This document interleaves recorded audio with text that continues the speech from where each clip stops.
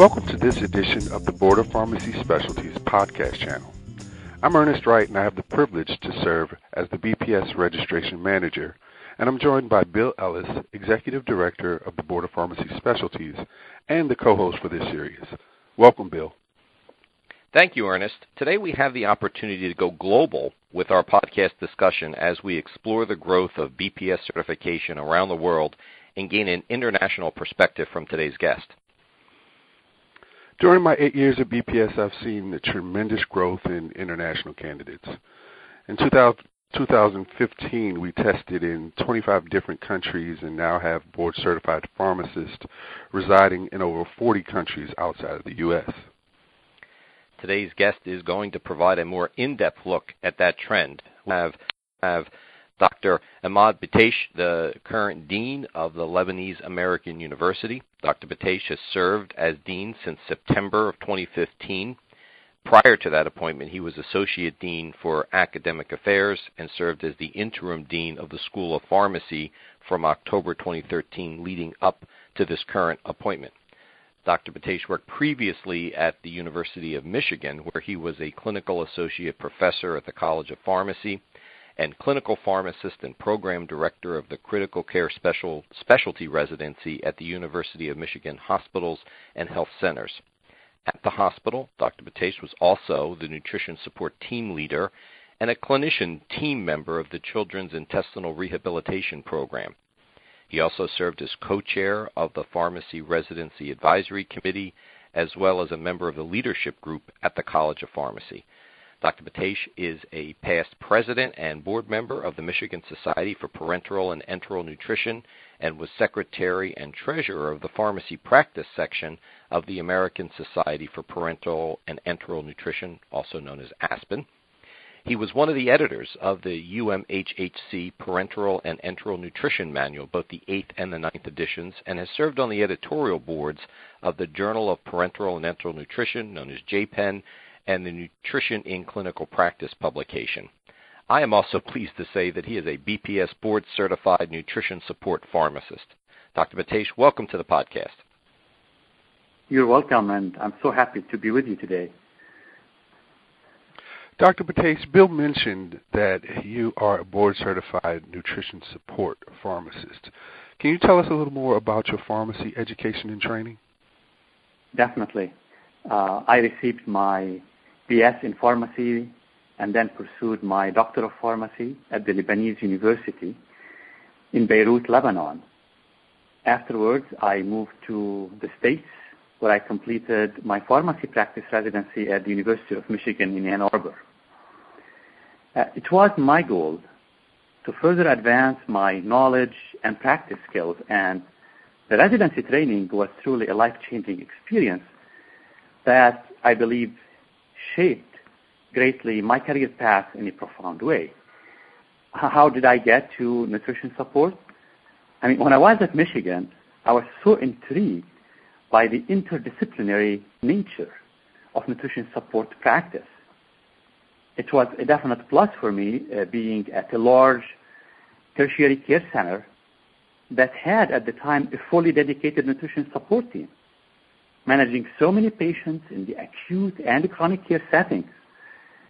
And that was so appealing to me with the complexity of patients and the difference that pharmacists and other healthcare colleagues were able to make in the lives of people. And it wasn't long after that I became a member of that team, joined the clinical faculty ranks at the College of Pharmacy, and became board certified in nutrition support in 1998.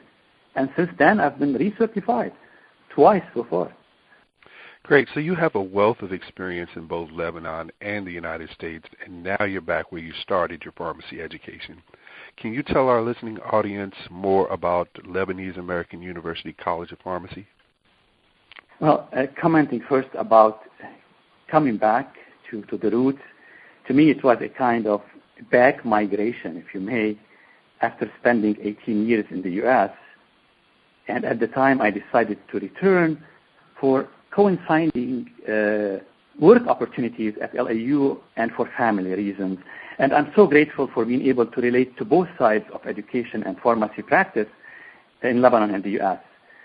In brief, the School of Pharmacy at the Lebanese American University is one out of 5 pharmacy schools in the country. It is part of a large private university in Lebanon, which is LAU, and the university operates under a charter from the Board of Regents of the University of the State of New York. The university itself is accredited by NEASC, or the New England Association of Schools. Not surprisingly, that the School of Pharmacy at LAU has the only PharmD program outside the United States that is accredited by the Accreditation Council for Pharmacy Education, or ACPE. The School of Pharmacy also is a full member of the American Association of Colleges of Pharmacy, or AACP. We enroll about 450 students every year, including students in the pre-pharmacy pool, in addition to 4 professional years. So all in all, we have 450 students. Every year, we graduate about 75 students with a BS in pharmacy, the old way, and 30 students with a PharmD. The 5-year BS in pharmacy in Lebanon is still recognized for pharmacist licensure. In terms of geographical location, the school is located in the ancient coastal city of Byblos, which is about 26 miles north of Beirut, but it has its practice sites distributed throughout. One important aspect I would like to bring up is that the experiential education aspect for our students is divided between Lebanon and the U.S. There are 4 required advanced pharmacy practice experiences, or APPEs, that are being conducted on U.S. territory, which is following accreditation requirements. So our students, our P4 students specifically, do go to the States, specifically to Houston Methodist, where they spend 4 full months doing the required APPEs. So that is in a nutshell about the LAU School of Pharmacy. Dr. Btaiche, can you comment on both the similarities and differences you see in clinical practice between the U.S. and Lebanon? Of course. Myself, having had the opportunity to practice in the U.S. for almost 2 decades, and knowing the practice in Lebanon, I can say that by far, clinical pharmacy practice in the U.S. is cutting edge and way much better integrated into hospitals and health systems. And that is what we are trying to follow and aspire to in Lebanon, while considering the differences in available resources, regulations, and systems. In the country, in Lebanon, clinical pharmacy practice is yet to catch up with the practice in the U.S., as well as with the advanced pharmacy education in Lebanon. In addition, the role of the clinical pharmacist in the country is yet to be fully recognized, while more resources and support are in the early development stages. So clinical pharmacy in general here is limited to a few hospitals that model U.S.-based practices, including our own University Medical Center. The LAU School of Pharmacy pioneered with its available faculty expertise as well as practice needs for its program. It pioneered the development of a faculty-based practice model at our own medical center in a way that is similar to the U.S. I mean interdisciplinary collaborative practice, following the ASHP Practice Advancement Initiative and the pharmacist-patient care process of the Joint Commission of Pharmacy Practitioners. It's been in place for 3 years, and we've made quite a bit of progress at our own hospital level. In order to achieve that strategic goal of the school, we needed at first to develop the operational infrastructure of the pharmacy department and the medical center. And then we started right afterwards in introducing clinical pharmacy services through a faculty-based model. We've been successful in this undertaking, and I think this can provide a template for other pharmacy schools in the country and the region to advocate and lead the advancement in pharmacy practice. So in a nutshell, clinical pharmacy in Lebanon, it's still in its early stages of development. Okay, how are you seeing BPS board certification being used in your country and around the region, and why do you believe pharmacists outside of the U.S. are pursuing BPS board certification? I think that the most important drive for board certification in the country, I'm not sure exactly about the region, but there could be some similarities, is following the U.S. model of advancing knowledge and skills, and importantly, is the individual's rewarding feelings of self-worth, competence, and sense of accomplishment. The value of board certification, however, I believe may not be fully appreciated or recognized as of yet in the country by employers or hospitals. And it is not well known to patients. But one observation I've had is that it is becoming more and more known to pharmacy students as they inquire about it. Once they see the faculty credentials, once they are introduced to the idea in one of the career opportunities courses that we offer, and they tend not only to ask about it, but to see its value. In many ways, that's similar to what we see here in the U.S. The role models that faculty serve as for students, I think, encourage them to pursue this. We have broad recognition among employers, but there are still some employers that need to fully appreciate the value of board certification. So, I think that's interesting. In some ways, it's very similar, maybe at a little different place on the continuum, but certainly similar issues there for sure. No doubt. Dr. Btaiche, what are the major professional issues that clinical pharmacists in Lebanon are discussing?